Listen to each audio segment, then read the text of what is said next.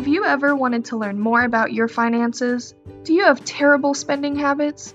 Are you trying to save up for something but can't seem to get started? You have come to the right place. All intellectuals care about their finances and want to manage them better, but us dummies just don't know how yet. This podcast is all about helping you learn about your finances so you can become an informed and successful intellectual.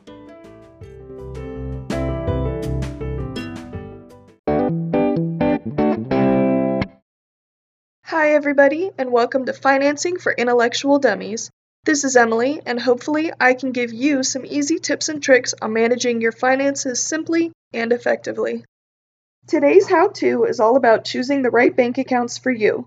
We'll start by going over the differences between various types of accounts, then we'll talk about some of the typical fees banks charge and how to avoid them, and we'll finish by talking about how to choose the right bank for you. So let's dive right in and discuss the different types of accounts banks offer. First, there's checking accounts. Checking accounts are accounts that you can use frequently to deposit checks and withdraw funds. Checking accounts act like a giant wallet. It's easy to get money in and out, and the money is right there when you need it. The difference between cash in your wallet and money in a checking account is that you have much more security over your money while it is in the bank. You cannot do anything if you drop your wallet full of cash on the ground, but you can do something if you drop your debit card or someone hacks your account. These types of accounts usually come with debit cards, which are cards that carry your account balance on them. Debit cards can be used like cash and withdraw money immediately from your account.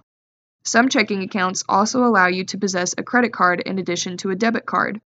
Credit cards are used for when you do not have sufficient funds to pay for something right now, but you promise to pay it back when you do have the money. Credit cards act as a payment advance to hold you over until the next paycheck and should never be used to buy things you really cannot afford. In order to be able to use your credit card for larger sums, you must establish good credit. In other words, you need to be able to prove to the bank that you have a good history of paying back money you owe. Checking accounts also give you the option to write physical checks, which allow you to direct a payment to a specific person or business with a customizable amount of money. Checks are good for starting a paper trail in certain transactions, such as paying medical bills or insurance. Obviously, physical cash can be withdrawn from the bank via an ATM, either with a debit card or an ATM card or in person at the bank. Checking accounts offer a variety of ways to pay for things on a frequent basis. Savings accounts, on the other hand, are not as easy to withdraw funds from and should not be used to frequently take money out. Savings accounts are like a giant piggy bank. It's hard to take the money out, but it's great for sitting on a high shelf so you're not tempted to use it.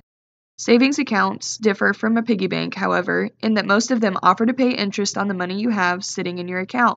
Since savings accounts are supposed to be somewhat untouched by you, banks offer to pay you interest in exchange for letting them borrow your money until you need it. While this sounds a little scary, banks have a very high standard for returning money, and usually you agree to certain terms so that the bank will never be borrowing your money when you try to withdraw from your savings. Most savings accounts have limits on how many times per month you can withdraw funds, and some accounts are even locked up for years. Depending on what your savings account is for, you can choose to agree to shorter or longer terms for your money to be held without having access to it. There are also specific types of savings accounts, such as retirement savings, but we will talk about retirement plans in another episode. Now that we've covered the two main types of accounts available at most banks, let's get into the fees.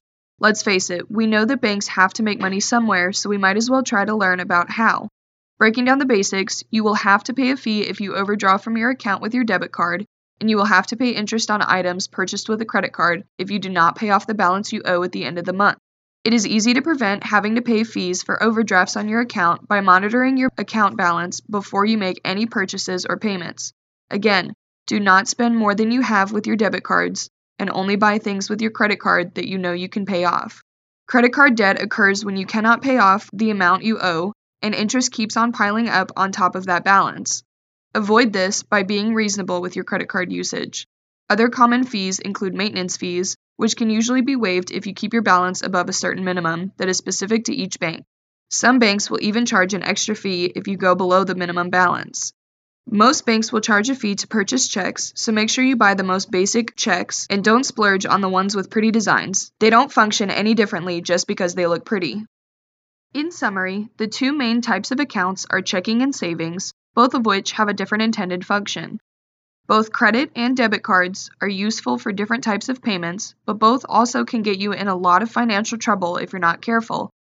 Banks charge fees for certain actions on your account, so you need to visit your potential bank's website to learn more about them. When choosing a bank, you need to consider what your goals are, what you plan to do with your funds, and how often you are going to be withdrawing money from your account. After assessing the fees, interest rates, and incentives offered, you can narrow down which bank is right for you. Stay tuned for the next episode on how to choose the right insurance for you. This is Emily, and from one intellectual dummy to another, thank you for listening.